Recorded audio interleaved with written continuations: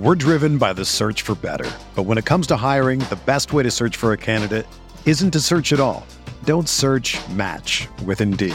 Indeed is your matching and hiring platform with over 350 million global monthly visitors, according to Indeed data, and a matching engine that helps you find quality candidates fast. Ditch the busy work. Use Indeed for scheduling, screening, and messaging so you can connect with candidates faster. Leveraging over 140 million qualifications and preferences every day, Indeed's matching engine is constantly learning from your preferences, so the more you use Indeed, the better it gets. Join more than 3.5 million businesses worldwide that use Indeed to hire great talent fast. And listeners of this show will get a $75 sponsored job credit to get your jobs more visibility at Indeed.com/Blue Wire. Just go to Indeed.com/Blue Wire right now and support our show by saying that you heard about Indeed on this podcast. That's Indeed.com/Blue Wire. Terms and conditions apply. Need to hire? You need Indeed. Another day is here, and you're ready for it. What to wear? Check. Breakfast, lunch, and dinner? Check. Planning for what's next and how to save for it? That's where Bank of America can help. For your financial to-dos, Bank of America has experts ready to help get you closer to your goals. Get started at one of our local financial centers or 24/7 in our mobile banking app. Find a location near you at bankofamerica.com/talktous. What would you like the power to do? Mobile banking requires downloading the app and is only available for select devices. Message and data rates may apply. Bank of America NA, member FDIC.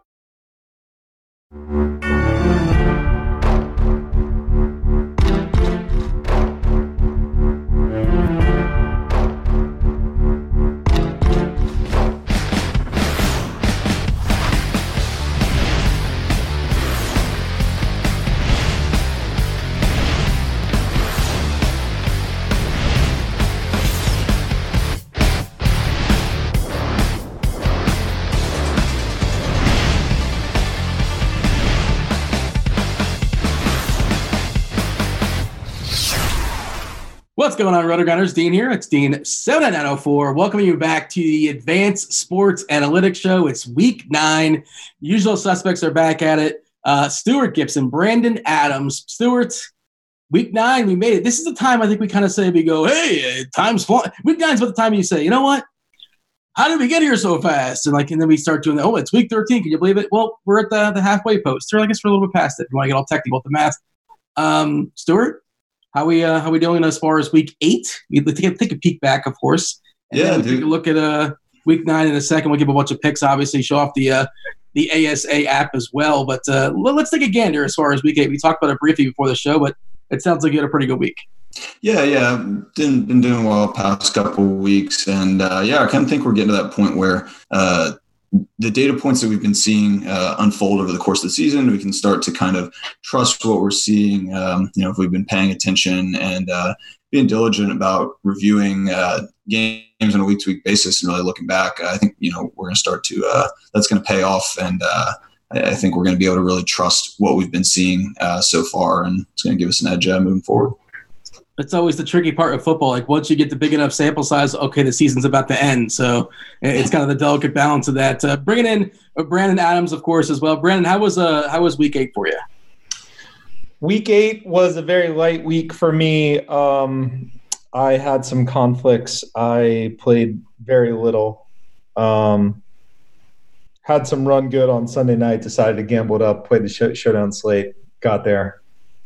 So I'm going to invite Stuart down to Miami. We're going to party during the DraftKings Championship. Oh, nice. We talked about it. Allow me 2 guests. It'll be Dean, you, and Stuart. Dude, I'm in, man. Let's go. All right. Are you seriously in? Stuart can be a little bit of a homebody, so he might turn down the invitation. It's funny. I'm actually in my childhood home. I came back to Houston to watch the World Series with some family and friends. So I'm back in Houston recording in my my parents' office in my house growing up. Truly a homebody this week. So Dean, sure. you can tell him how terrible it is at the fantasy championships. Hey, I have family down there. I have a couch to crash on for sure. And what is that the DK championships? They're going to be Miami this year, or was he Miami? Yeah. Okay, nice. And by the way, since we both have the Miami connection, we need to talk about one thing that I think is actually central to this slate. Yes. Is Miami how are they really trying to lose? I find it hard to believe, but I watched the game and I was also watching the betting prices. I wasn't betting, but I just sort of had that Betfair screen up there and I was just sort of watching everything. And it was remarkable that they were never even close to being a favorite in that game. They had 2 touchdowns, a lot of clock gone, and possession.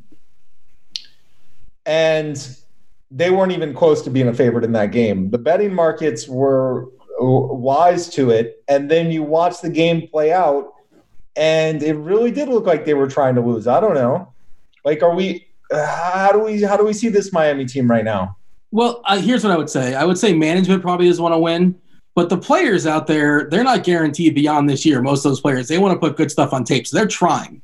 But they're also not that talented, and the coaches probably quite possibly are not putting them in the best position to shine on tape. That's sort of my take. Like, ideally, they want to, if they were going to lose a game or if they were going to win a game, they'd want to beat Pittsburgh, right? Because they have Pittsburgh's draft pick. So they can somehow middle it and maybe get the number 1 pick and the number 5 pick if things kind of work out for them, if you want to play the whole conspiracy theory out.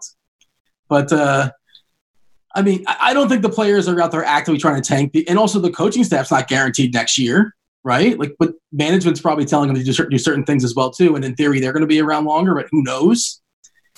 You know what I thought you were going to go with? I thought you were going to ask me about the Jets playing the Dolphins. And I said in a previous podcast, not a very fun game to watch. The most interesting thing about the Jets and Dolphins this week, Brandon, watching the crowd. Well, what do you have? What does Vegas have as far as number of fights in the crowd, as far as Jets Dolphins? Because historically, that's basically the most interesting part of that game. I didn't know that. I didn't have that history. Yeah, a lot of New Yorkers down in Miami. History of Jets Dolphins fights. Yeah. Oh yeah, in the crowds. Well, yeah. I'm surprised. Interesting. I don't know how that affects things for DFS. Probably none. All right, so that's not the game to take the kids to. That's what you're telling me. Yes, or get a suite or something like that. Yeah, get the luxury box suites. Don't just don't get the nosebleeders. I wouldn't. There's plenty of room to sprawl out, I would imagine, for Jets. Well, a lot of the New Yorkers actually bought their tickets in the beginning of the season when there's still some promise there, I suppose.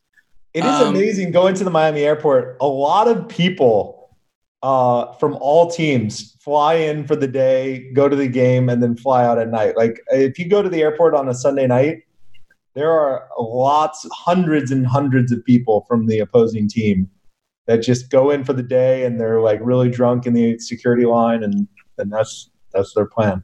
I don't know. Stuart, you still go to football games? Oh, is that a sore question because you're a St. Louis guy? Because now it's not an option really anymore? Or? No, I'm a Houston guy. I've never been to a football game. Just baseball and basketball were the sports I followed most closely growing up. Did some college stuff, some college football games. But, never been to a pro game. I don't know, man. Comfort of couch, homebody lifestyle, I guess. Yeah, that's the same way I'm at. As far as the NFL game, college is a little bit more fun, more fun atmosphere. I like the pageantry, but like we were talking about, give me the sweet life, and all of a sudden I'm interested, Brandon. But I don't know. I want to be able to be comfortable on my couch, just like Stuart is. Especially if it's Dolphins Jets or an island game, maybe we can talk. But if it's like 700 games going on and I have no red zone, I feel like I'm missing out. That's just me, I suppose. All right. I hear you. Our minds have changed, right? Like, it's an ADD world. It's better on the couch with the computer. I suppose that's what's going on. So, Brandon, I was talking to Stuart before the show as far as week 9, and we'll give our picks in a second. Obviously, we're going to show off the app at ASA that's going to probably help. I'm looking for some help here, Brandon, because this slate, it's a short slate because there's we're looking at a London game. So, who's playing at London? Houston and Jacksonville playing Sunday early, so they're obviously not going to be in the main slate. A 10-gamer, the Monday nighter with Dallas and the Giants not in the main slate. New England and Baltimore not in the main slate as well. And we got Tampa and Seattle, Detroit, and Oakland as like the premier games, I suppose. We're not sure if Mahomes is going to play just yet. We're recording this Halloween night, actually. Happy Halloween to everybody out there. Brandon, and there's like not a ton of value out there as far as this slate, just like building lineups, like just kind of messing around. Like, I don't know. Either you have really low expectations. I feel like you should not like your lineups right now. Maybe that's just me. I don't like my lineups, what I'm coming up with. Well, you have that cash game mentality, Dean, which is the handicap. You like certainty at each position. It's not the slate for that, but I see it as a good tournament slate.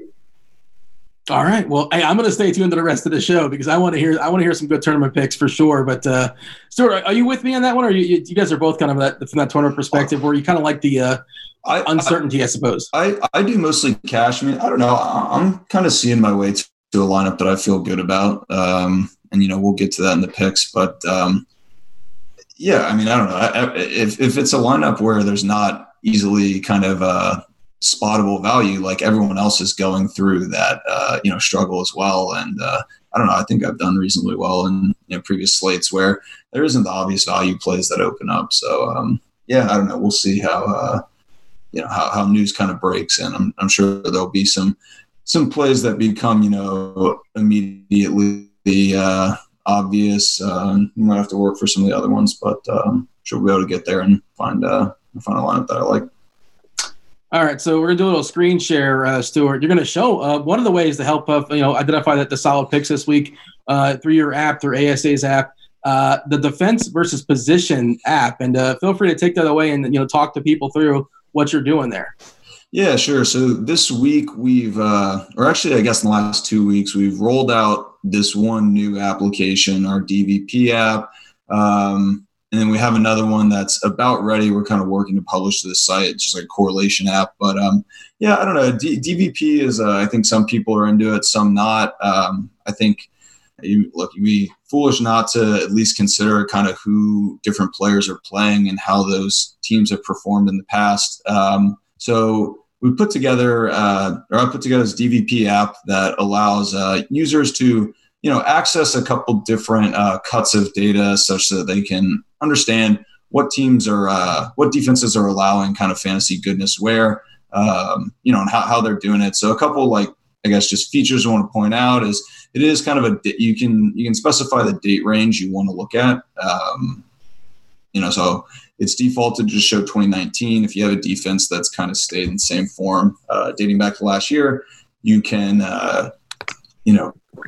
push your date back and kind of choose like the long stats, which give you kind of more stability. But obviously, there's some risk there if defenses have shuffled around a lot in the last year. And you can also choose positions you want to look at. So we're mostly looking at there's no DS kind of OVP, no defense versus DST, but looking at QB, running back, wide receiver, and you can identify the columns that you want to look at and sort on in the app. So one that I've been looking at a lot is just when selecting running backs, what teams are allowing kind of most fantasy points per rush attempt.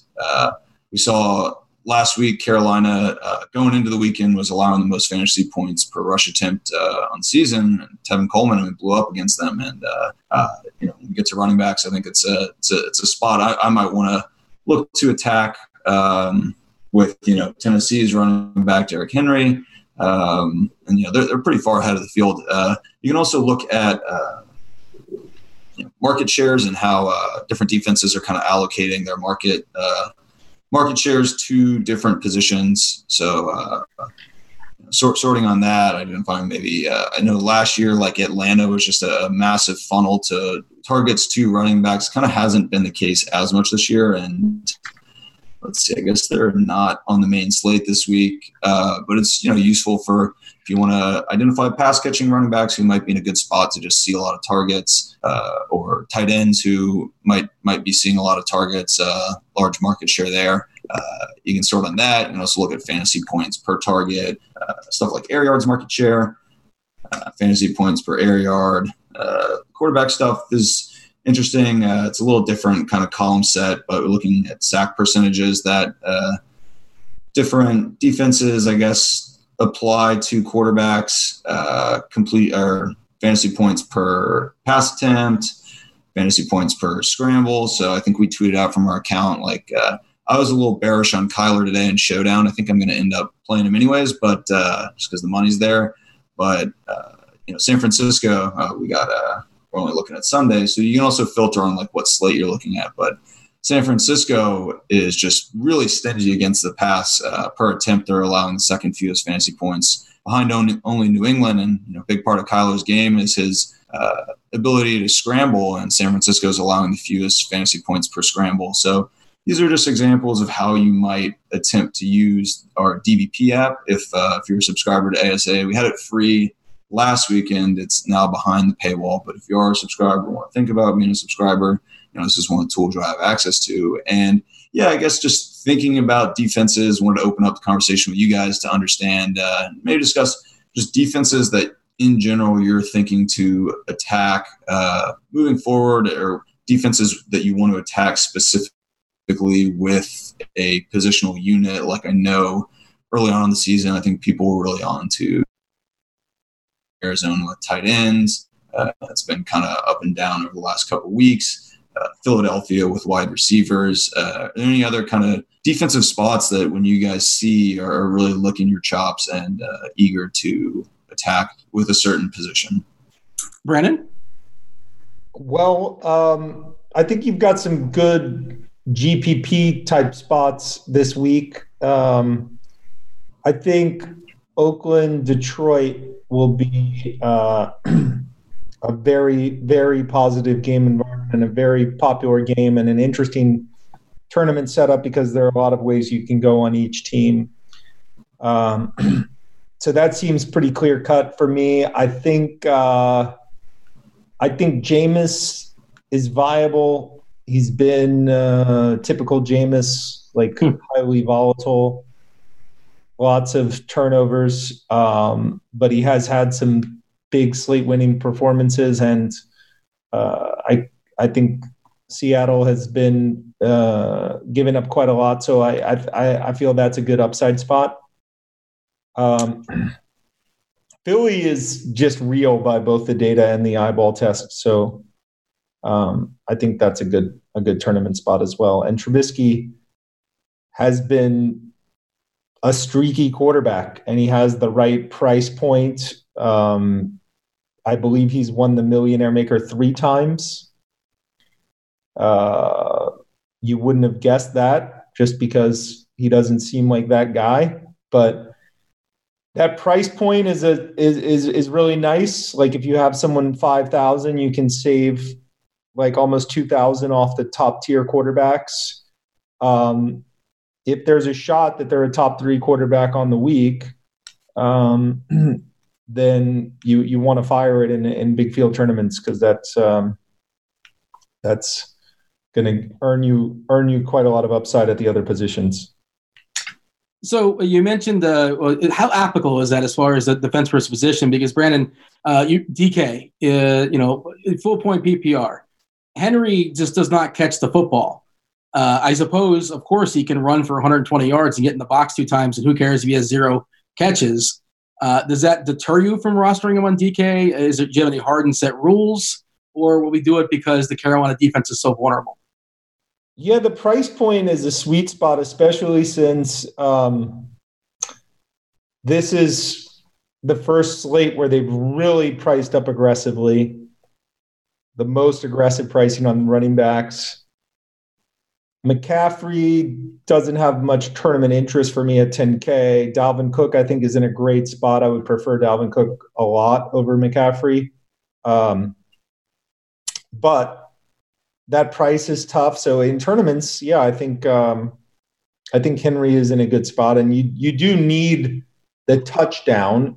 And if you have him in the Millionaire Maker, you need 2 touchdowns. But I think it's a worthy play this week. Cook, would you prefer Mahomes in the game or not in the game? I would prefer Mahomes not in the game, although I don't have strong views there.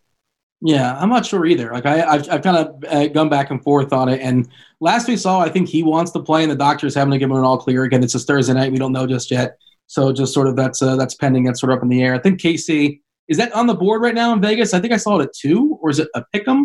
What's the line in that game currently, or is it off the board?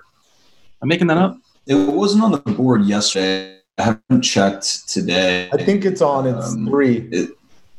Oh, okay. KC by 3. All right. I don't know if that's a tell or anything. That's basically saying those teams are even.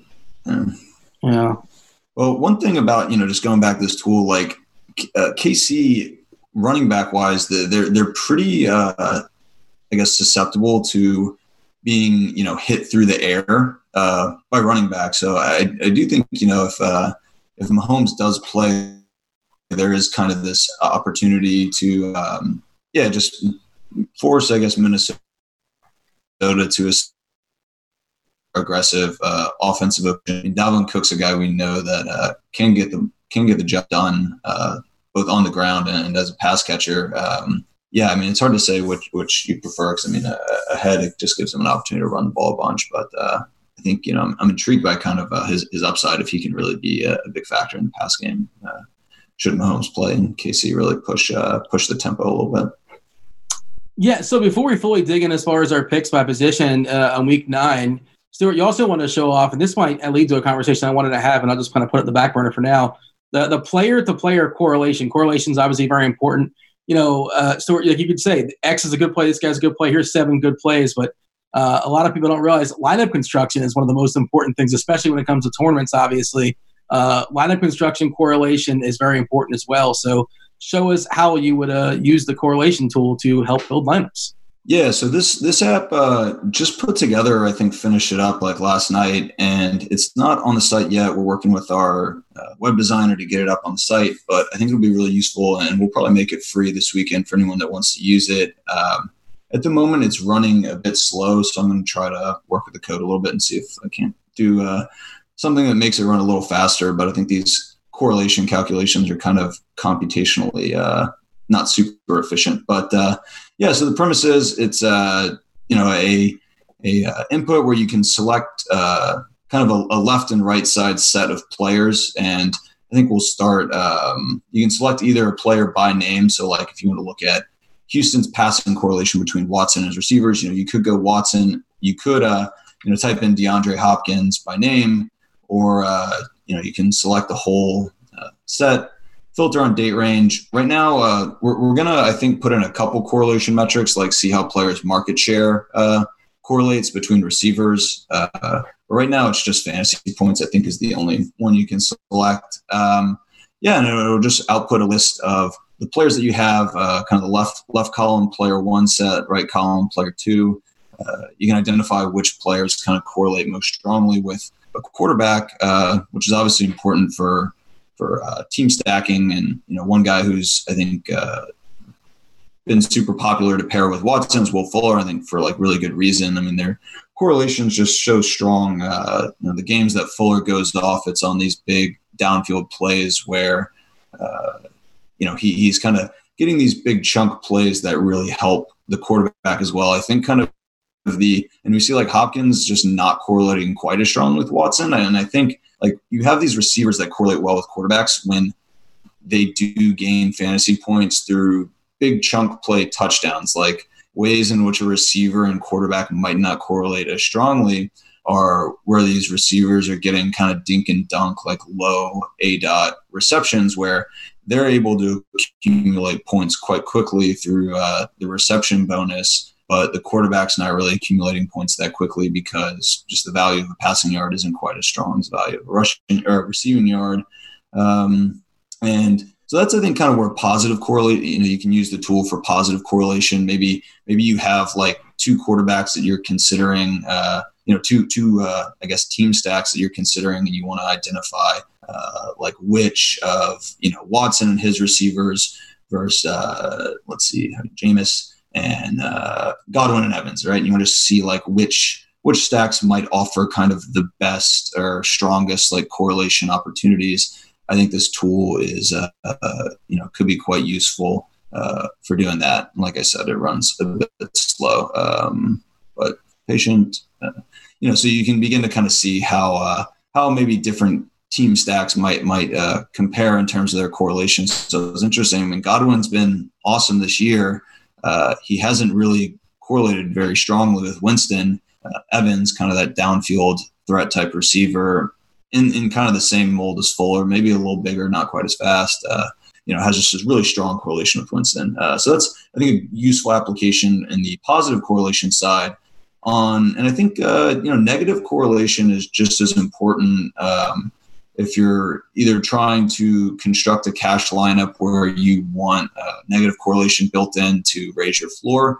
I think like one instance where I'm trying to use negative correlation is when we have an injured player and want to identify who might be the primary beneficiary of that injury. I think with running back, like it's pretty straightforward, right? It's just like the next guy in line. But when you have some of these complex receiver depth charts and, you have a guy go down, it's sometimes not abundantly clear like who the primary beneficiary is going to be as we wait for this to load. And I think identifying guys who negatively correlate is a really good opportunity or a good approach to identifying maybe that injury beneficiary. So we saw Will Fuller down last week, and I'm not sure what his status is for this week. Not on the main slate though, so I mean of kind of less relevance. But I think it was kind of a bit of an exercise to figure out,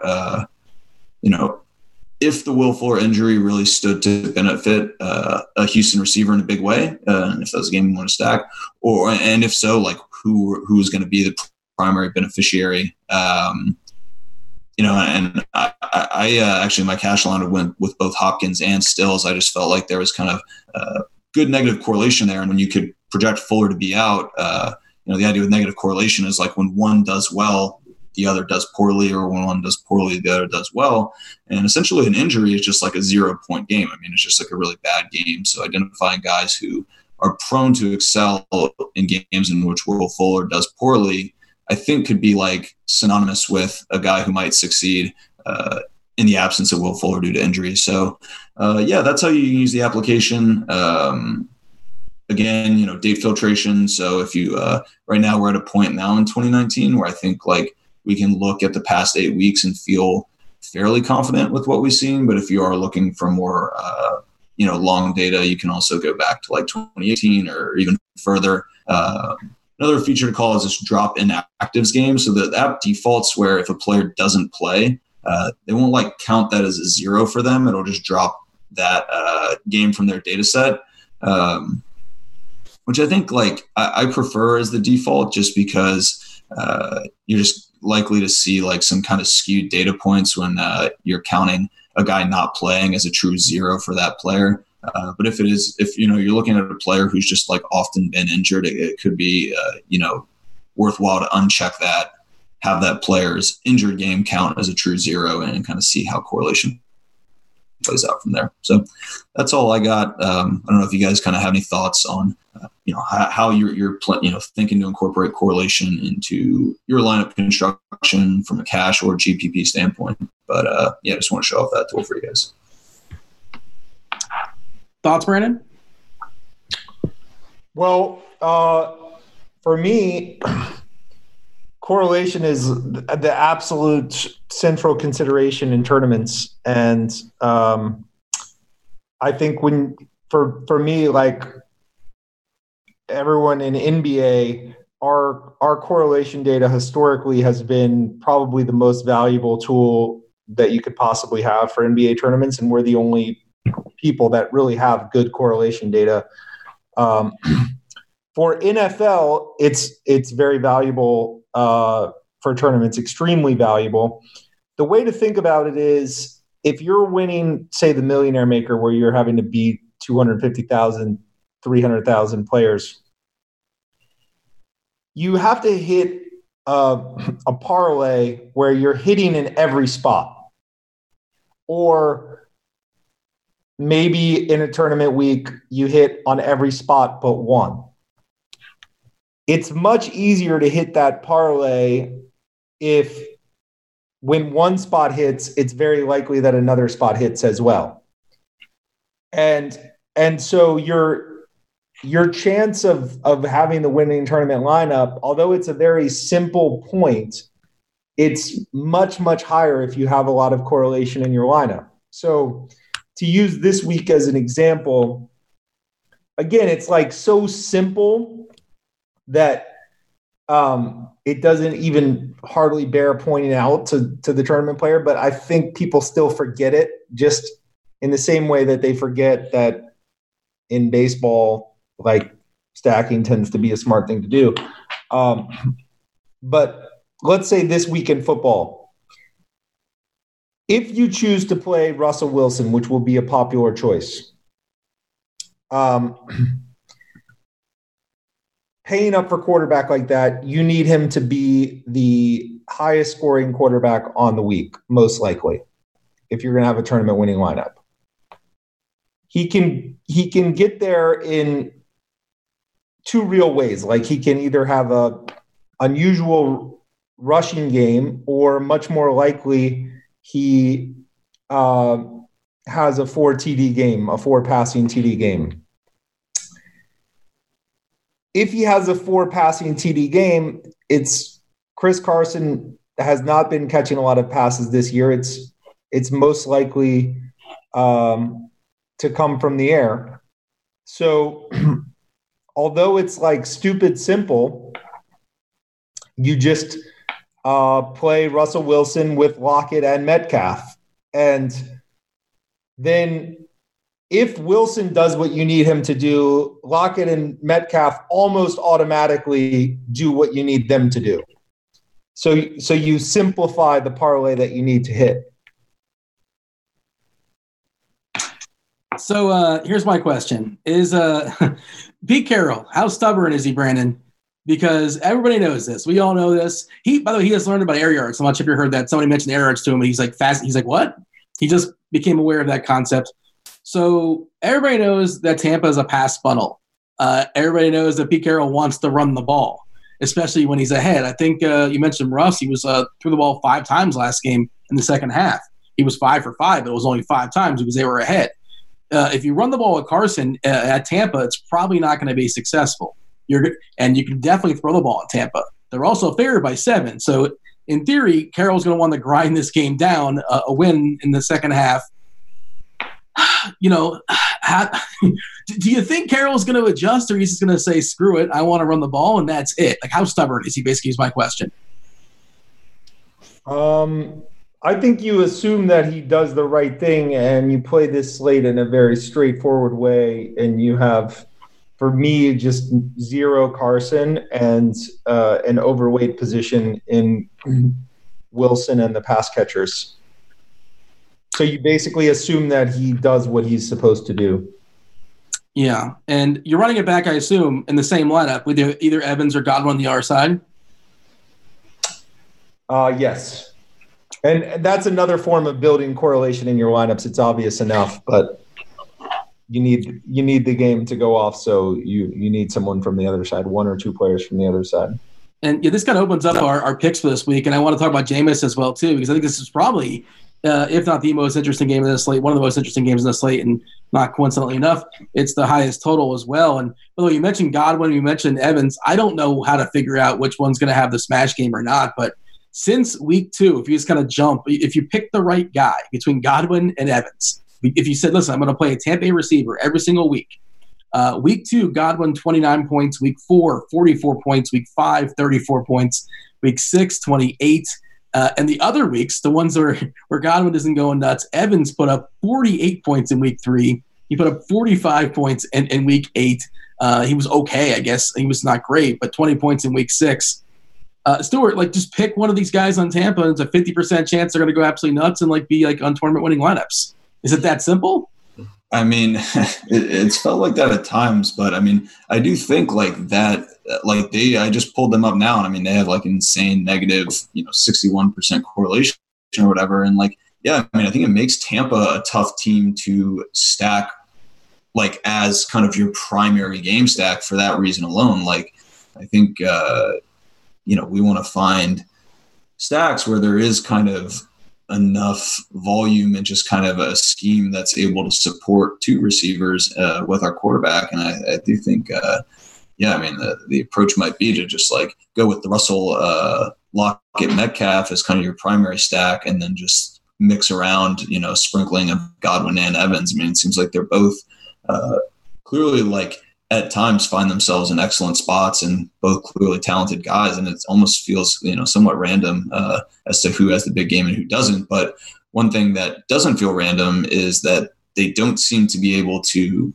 kind of excel simultaneously. And because of that, like, I can't really see even though I agree, like, I think Jameis is in a really good spot. Like that's a guy I'm probably going to want to just single stack, or maybe go like Godwin Brait or Evans Brait. But Jameis, Godwin, Evans just doesn't feel like, at least from what we've seen so far, it doesn't feel like a very viable combo, just given their inability to not coexist, but just succeed in tandem. Yeah, how do we know this, Brandon? How do we know which week it's going to be a Godwin week or an Evans week, or we just kind of split it and say, okay, we're going to run 30% Jameis lineups, and half of those 30% lineups we're going to have half Godwin and half Evans? Is that the approach? Yeah, well, that's a gift, right, for tournaments when you have those situations. So I think you do exactly that, simple as it is. And in this case, it's perfect because they're priced about the same, 7,200 and 7,300. So yeah, I think that's a gift, right? When to have that where you tend to have one or the other go off huge. And I think this is a week where it would be perfectly reasonable, although they haven't gone off together, to play both of them together. But yeah, there's so many spots in NFL where, like, you love New England running, but New England running historically hasn't worked like that, where if the top three options were all priced the same and you just played all three, it would be nice if one of them had a RB1 score, but their position doesn't work like that. It's actually a good situation for tournaments when that happens. Haven't looked at the injury reports. There's a chance that Brait and Howard are both out, right? Yeah, is that a possibility? Howard, I think, is almost definitely going to be out, but again, Thursday, so not exactly sure. As far as Brait, yeah, he's questionable as well too. And is there a third guy? It's gonna be I don't know the next guy man is up. To be honest, Stuart, you got the third guy? Yeah, no, I don't. I think it's Leclerc, and he's 2,500. So that's your other option if you're playing Winston. You try to. There's a lot of value if you could punt tight end this week. So you run Godwin in the 2,500 tight end, or Evans in the 2,500 tight end, and you just pray for that 5 reception, 1 touchdown game from your 2,500 tight ends. So away from that, Seattle Tampa game, Stuart, other quarterbacks that kind of jump out you as far as this week. I think the Detroit Oakland game is pretty appealing. I wish it was in a dome. I like to have my players in a dome, but I think it's still fine out there on the West Coast. Certainly Carr and Stafford throwing the ball much more down the field these days too, which is nice, certainly appealing as well, like that A-dot. Those quarterbacks are appealing as well. Is there anybody else that kind of jumps off the board? We're seeing the cheapest quarterback I think we see in the entire season starting for Denver this year, a person I was not aware of until like 3 or 4 days ago. Brandon Allen will be throwing footballs to players in uniforms. He's 4.1K on DK, and in a week where we're kind of pinching pennies, I don't know. I can't. That's my best endorsement. What do we have here as far as the other quarterbacks, Stuart? Well, yeah, I mean, I don't know much about this Denver quarterback. I mean, Cleveland is, I think, a team that, but with you, Stafford has been rolling lately, and Oakland in our DVP app is showing up as like the most kind of attackable in terms of a fantasy point per attempt defense against the quarterback. And we also have like a air yards projection tool at kind of a team level that I think we've shown in the past, and I like looking at it a lot. Detroit, I believe, at the moment is second behind Jameis in Tampa Bay. I just wish he was priced a little lower. I mean, 6'8" feels pretty high for.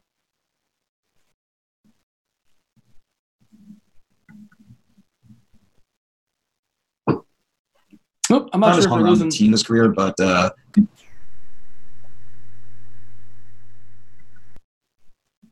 Brandon, are you hearing Stewart? He's kind of coming in and out for me. In and out, but it's not terrible. Okay.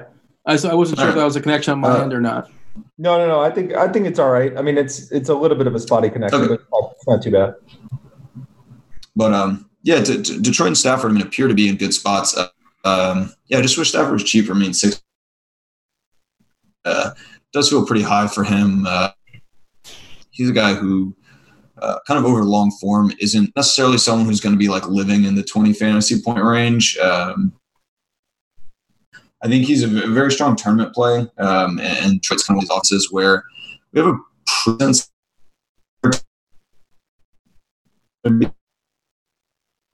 around tertiary stacking option around one of those kind of 2 elite receivers or kind of top tier receivers. Derek Carr I like a lot. I mean, I think he to me is popping as one of the sub 6 quarterbacks that I think could pay off his value pretty well. I don't know that it's the best like double stacking environment for him. Tyrell and Waller are kind of his 2 best targets, but they similar to like Evans Godwin, just don't seem to do super well in tandem. But I think from a cash game standpoint, he could allow getting a quarterback at 5.5 could allow you to get up to one of those elite running backs you like, or really pay up for a couple receiver spots. So he's a guy that I'm kind of interested in from a cash game standpoint for sure. Yeah, Brandon, feel free to add another quarterback or two, or any thoughts you want to knock out as far as the Detroit game there with Stafford and Carr as well, or if you want, open up the running back position. So I'm keeping the tournament quarterbacks really tight this week. I'll be on Stafford, Trubisky, Winston, and Carr. That's just sort of where I'm going, keeping it very simple. Rivers maybe also viable. Might have a sprinkling of him, but that's pretty much all I'm doing. And then running back, relative to other weeks, I'm usually a little all over the map, but I'm going to be even more all over the map this week. I can just see myself really sprinkling it around. For me, this is the week more than any other week so far that you're kidding yourself if you think that you can say with high probability that a guy is going to be a top 3 running back on the week. I think there's just a lot of variance this week in who it is. And so you really want to sprinkle it around, and you have to pay a lot of attention to the field size that you're trying to attack. So for me personally, the only time that I would play McCaffrey is if it's heads up, although I haven't looked in full detail at heads up lineup construction. But even then, heads up 3-way, that's the only time I'm using Cook or McCaffrey, and it's probably Cook. For medium field tournaments, say 300 people, I'm going to be typically in the mid-range, probably like Jalen Samuels and one other guy, maybe Chubb, maybe Gordon, maybe Aaron Jones if he's healthy. And then if it's Millionaire Maker, I'll probably have a lot of chalk. Like I'll probably have maybe 75% Jalen Samuels paired with one other punt. Like this might be the last week ever that you can play Adrian Peterson as a punt. Just wish for that 2-touchdown performance. I think Damian Williams is a viable punt. Mark Walton. This is a great week to just play 2 nearly min-price running backs. I think that's the best play in the big field tournaments. And then with 30% of your lineups, just pass up on the Jalen Samuels equity and play too cheap running back, play like Mark Walton with Damian Williams, and then hope Jalen has a 9 fantasy point game and those two guys do well. So that's pretty much my play. I think you should spread around the running back allocations quite a bit this week. Thursday night, so it's super, super early as far as the ownership projections, and lots can change. The ownership projections are fluid all the way up the lock, Brandon. But we have Samuels right now on DK. His projection, you want to guess, or what would you guess it would be? The assumption is that it's his backfield and everybody else is injured, basically, as of right now. What tournament is this for? Millionaire Maker? I think it's for a large field GPP contest, like a general large field GPP contest, which is the Millionaire Maker, I suppose, would work for that. This is the first like super clear cut, insane chalk that we've had. So 70. Yeah, it's going to be a big number. We're seeing 42% right now, but like if nothing else changes in this slate, it's going to be hard not to play him. And again, this is under the assumption that he's the last man standing for Pittsburgh, that Connor is going to be out as well, too. I believe he missed practice once again today on Thursday. It's not looking positive for him to play. And, stay tuned. These things are fluid. But if Samuels is the go-to guy there for Pittsburgh and he's 4K on DK and there's not a ton of value, and you mentioned Mark Walton, does he fit in on your narrative the Dolphins are actively trying to lose? Like, we don't think he's good, right? So maybe they play him more? Not that they have, Balaj. Who knows if he's good or not either. The Walton's been dominating Balaj in terms of recent snaps. I think Walton will be the guy. I think Walton is a good play. I was half messing around when I said they were trying to lose. It was just my own frustration rooting for the Dolphins and watching the betting odds. I was amazed at how on point they were. And then you saw the game, so the plays were not good. The outcomes were not good. But I think Mark Walton is a strong play. And I'm also higher than average on Le'Veon Bell this week. I'll have no Carson, but I'll have probably a little bit more Le'Veon Bell than the field. He's not just about that price. Josh Jacobs will be popular, but I won't have Josh Jacobs. He did well for me a few weeks ago, but I think I'm going to play that game as an air it out, and all the stacks are going to be air yard stacks and playing for that really high total.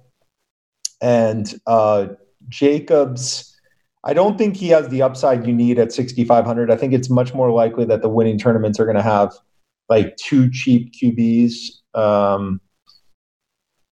And he's not your every down back. He's more like 50 to 60% of snaps. I don't see it. I don't see that getting there this week in a big field. I'm curious what the Chargers are going to do with the new the OC was replaced. You mentioned being a Dolphin. This is what I'm wondering. When they were going for the win, the 2-point conversion, were you rooting for them to connect on that? Because that seemed like a play call that was designed not to be successful at the buzzer a couple weeks back. Yeah, I didn't see that game, so I can't say. Fair enough. And you mentioned Le'Veon Bell, and it's like there's a big Dolphins tax here. Like, he's not justified the price they're asking for basically all season or since week 1 or week 2. Not necessarily his fault, but the production's not necessarily been there.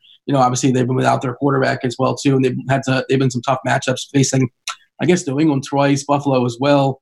Stuart, jump in here. As far as your running backs this week, who are we looking at? Yeah, I mean, I'm inclined, and I come from, I do mostly cash games. I mean, I'm inclined to work to try to get up to McCaffrey on a slate where there's so much uncertainty with some of these running backs. I mean, Carson's a guy I've been really leaning on through most of the season, and I just think he's in a spot where I'm just really not that interested in playing him. It's just a tough matchup, and so yeah, I think I'll probably split kind of between a high-end guy like McCaffrey, who I prefer a little more than Dalvin Cook. And yeah, then kind of settling down in the mid range. Jalen Samuels' value opens up. He's a guy. I think just at 400, I think it's pretty difficult for him to fail. Indy's kind of a middling match. I think Melvin Gordon's interesting. Green Bay is actually another defense that can be had on the ground by running backs. So 5,000. Even though, I think Eckler is just a far superior, running back at this point. Like just that, Gordon's so cheap, and the volume is there, and I think he's got a strong matchup. So I'm intrigued by Derrick Henry. He's just going to do next to nothing for you in the passing game, but Tennessee is going to be a very run-heavy team if they can kind of control the game script the way they would like to. Carolina is just a team that's really been giving up a lot of fantasy value. If he found the end zone a couple, at least once, and even a couple.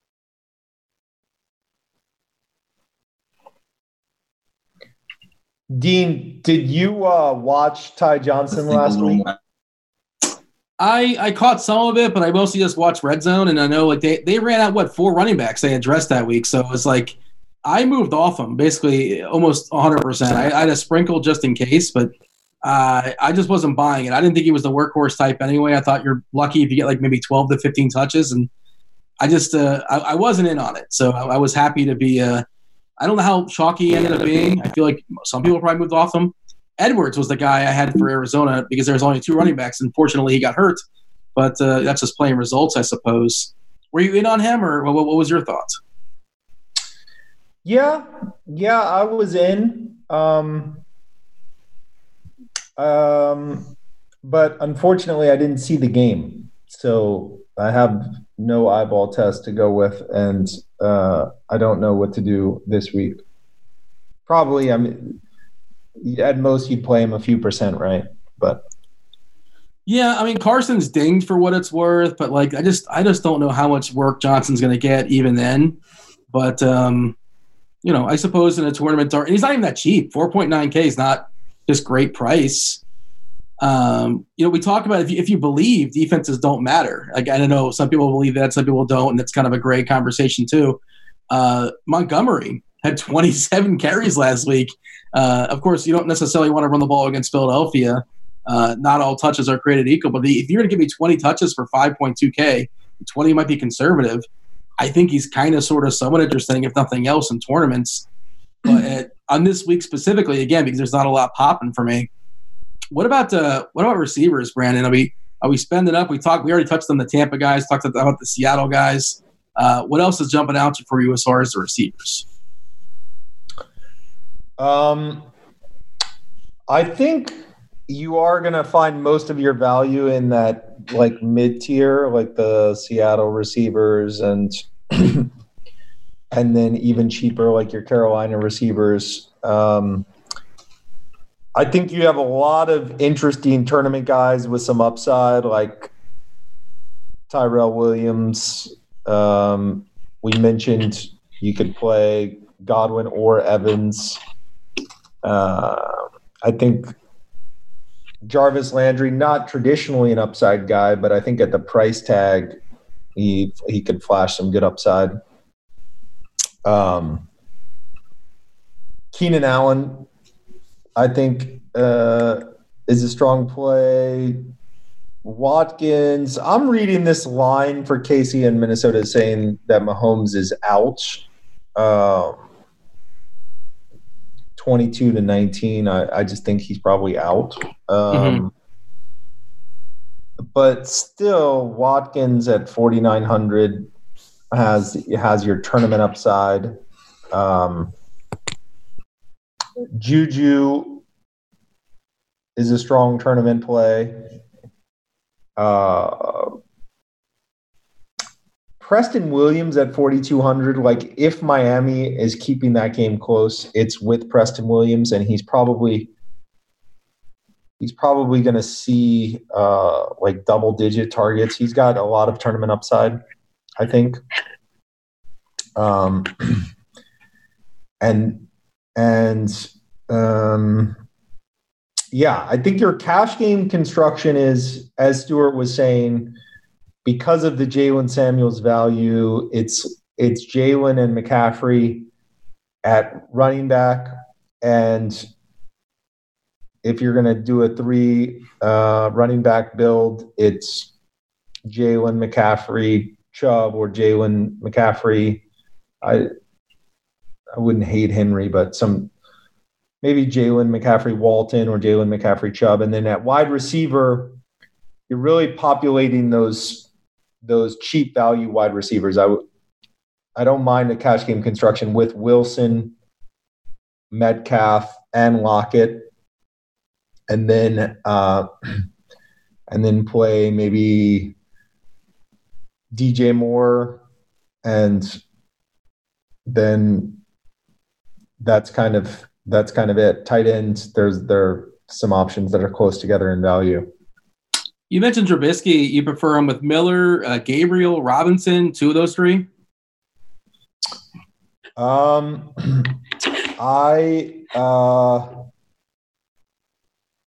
I think if you're doing a midfield tournament, you're okay playing him alone. Like if you're playing a 300-person tournament, you're okay just playing naked Trubisky and then going value the rest of the way. If you're playing a large field tournament like 10,000 or more, just pick any 2. Trubisky plus any 2 catchers. Chime in here, Stuart, as far as your receivers of choice. And from the cash game perspective, do you have money to spend up on one big receiver, or is it mostly guys in the mid tier? I mean, the way I've been building so far, I don't think that's the case. I have to go back and kind of check the line I'm currently at. But Brandon's touched on some guys that I'm intrigued by. I mean, Tyrell Williams, when healthy, has been pretty solid. Seems to have a good floor as a receiver. And I mean, 5'9" is a little more than kind of you would ideally like to pay for him. But I mean, it's a slate where just value at receiver hasn't been opening up in a huge way. And you might have to spend on some guys who you would prefer to pay a little less for. I mean, Preston Williams, I'm intrigued by.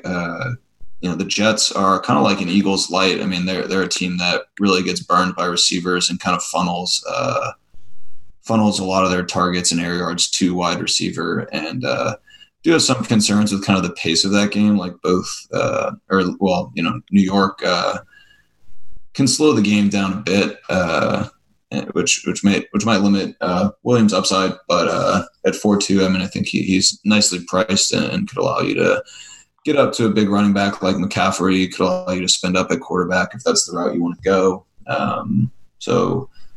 I don't know. Receiver is looking a little weird this week, and we've touched on the Seattle guys, but I mean, like Metcalf is in a good spot and getting a lot of usage, but it's weird in cash, like these Seattle guys, Wilson too. Like Seattle can be so run heavy if that's kind of the route they choose to go, but it does feel like these guys, even they might like median project. Percentile projection can be quite low. I mean, if Seattle jumps out big, there's really not a whole lot of upside there. There's a low floor. There's good upside if Tampa Bay can keep it close, because that passing attack is really efficient. When they do pass.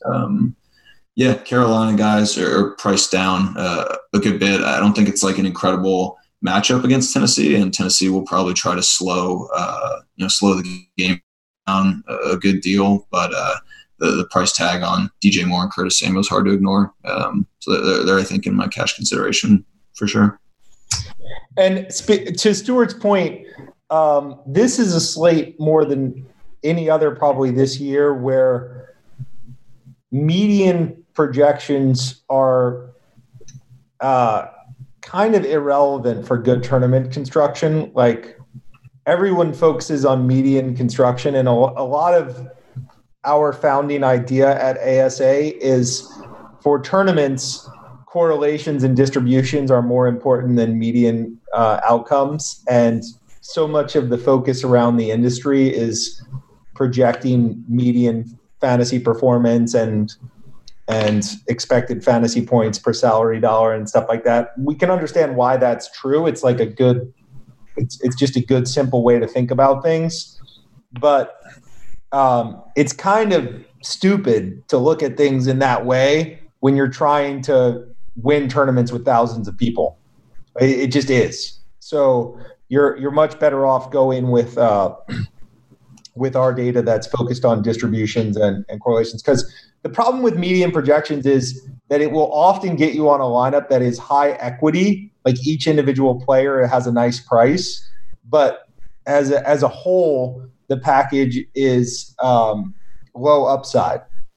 And at an extreme, you can put together a lineup that has high expected fantasy points, but actually has 0% access to the type of score that's going to win a Millionaire Maker or even a Wildcat. So just that's the long ASA plug. But this week is a week where it's especially important to look at distributions. At wide receiver, you have a lot of guys that are projecting well in terms of fantasy points per dollar, but have low probability of being in the tournament lineup. Like I would say Alshon Jeffrey, for instance, good projection. And he's a high upside guy, a hugely talented guy, but against this Chicago defense, I really don't see the massive upside. Beasley is your player, is a player that will project well. I mean, I could see him being in a tournament winning lineup this week if ever there was a week, but for me, he'd be fairly low likelihood. I even say the Carolina guys, the Carolina receivers, their price is good, but I don't really see the tournament winning upside. I think it's important this week to look at some of the low equity guys that could be really decisive for tournaments. So for instance, like Golladay is probably the most likely player to break the slate, but he's very low value because his price is unusually high this week. He's really priced up for the matchup. But he's a great tournament play, even though the 7,700 price tag makes him low equity. He's a great tournament play because he is, in my opinion, the most likely guy to like break the slate, to like have a 45-point game or whatever. And so I think if you were looking at equities, like you would have no Kenny Golladay or Marvin Jones, and that would be a massive mistake from a tournament construction standpoint. You definitely want one of those guys in your lineup, and like you want some Juju exposure. You want some upside guys that that maybe have low equity but are your great tournament plays. This is especially true considering that you're going to have Jalen Samuels so owned, and that's going to be one spot kind of locked up. And then I think you're going to have some popular spots at receiver as well, like the Seattle guys. So you really want to differentiate at wide receiver and try to pick some of those upside guys. Yeah, Golladay, by the way, $200 more. You mentioned the Seattle receivers, $200 more than Lockett. Lockett, current projection as far as the ownership at 15%. We're seeing Golladay at 11%. It's funny you mentioned Beasley, by the way, because Beasley, and you're talking about the mean ownership projections that like aren't guys that necessarily get you to the top, but like maybe you can min cash. Beasley's one of those guys that pops all the time. I look at projections around the industry, and I don't necessarily automatically follow them, but they're always interesting and of note. And always it's like, oh, there's Beasley. You can play Beasley, and I never want to play Beasley. Nobody's ever waking up in the morning and say, oh, I can't wait to play Cole Beasley today and get my 6 catches for 42 yards and maybe he falls into the end zone. Stuart, we got to step aside in just a minute here. So we didn't really touch on tight ends, just kind of a few kind of sprinkled into the conversation. Is there anybody sort of jumping out for you, maybe from a cash game perspective?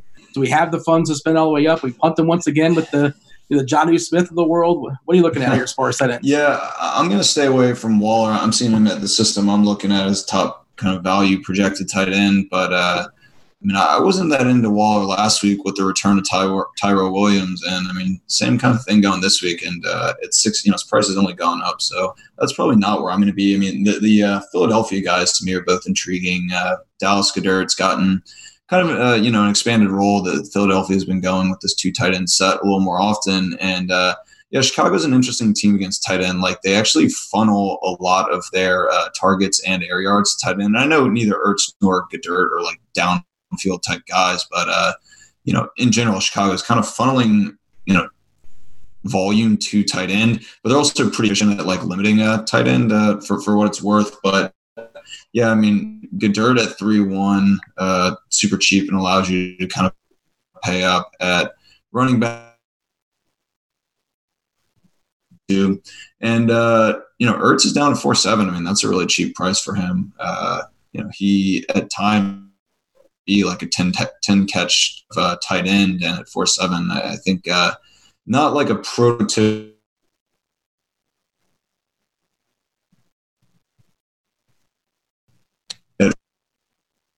He's got a chance to get there and really be a big guy. Brandon, we are up against the clock, but I do want to hear your thoughts as far as tight ends. So I'm maybe a little bit more comfortable with Waller than Stewart is. I think there are some constructions, especially if you go cheap at your 2 running back positions, where he can fit in comfortably, and I think it's a good play. He is very likely to have a top 3 sort of tight end performance. So I think I prefer probably the cheaper tight ends in the Millionaire Maker, but say a 300-person field, I like the constructions with Waller. I agree on the Philly guys. I think those are strong plays. Tampa Bay, if injuries allow us to have it down to 1 guy, I think that would be a fine play. Greg Olsen is a low upside guy, but I think he's in the mix as just one of the guys that could be tight end 1 this week. I think either Doyle or Ebron, that's sort of Millionaire Maker only. I think it's a good play because historically, like, one of those guys has managed to get there, and they're both individually quite talented. TJ Hawkinson was a guy who rated okay for like season long, and some smart people were on him, and then he's been bad. And I think this is a week where he could have some tournament upside. I'd be willing to go there. Without Mahomes, you could still pay up for Kelce on talent. He's got a decent chance of being wide receiver 1. You could pay up for Henry on talent. Jimmy Graham's going to rate very low on equity, but again, he has wide receiver. He has tight end 1 upside. At this stage in his career, it's sort of end zone upside, but I could see like a 2 touchdown game from Jimmy Graham as a possibility. So I think he's on the radar, even though he looks bad in projection systems. That's about it. Yeah, I'm old enough to remember when TJ Hawkinson was the heir apparent to Gronkowski after week 1. You guys remember that? And there's certainly some skill there. There's a reason why he was drafted so highly. Obviously, he's kind of sputtered off a bit too, but certainly looks athletic out there and, worthy of a roster spot against Oakland as well. And he's fairly cheap too. You can always get there with just 1 play as far as the tight ends. We do have to step aside and get out of here. It's been fun. A great show here, obviously. Brandon, I look forward to – we're going to be hanging out in the Clevelander apparently in Miami. That's right. Well, like I'm going to tell DraftKings that, we're going to go old school. Everyone's going to be in the room. It's going to be Stuart hasn't said whether he's interested in joining us. This is the first time I'm hearing about it. Yeah, Just play so along. it's open invitation. I didn't win the seats recently, so there we go. Congratulations on that. Stuart, tell the people one last time as far as ASA before we get out of here. Yeah, I mean, you can find us at advancedsportsanalytics.com or search for us on Twitter. Trying to churn out some good football content and tools. I know for me, that's kind of my focus is building the dynamic tools for you guys. So, yeah, you can find us there. Also working on basketball stuff, football, golf as well. But yeah, it's a football show, and we're still trying to work on football tools before the season winds down. So check us out there. For Stuart Gibson, Brandon Adams, I'm Dean. Good luck week 9. We're out of here. Holler.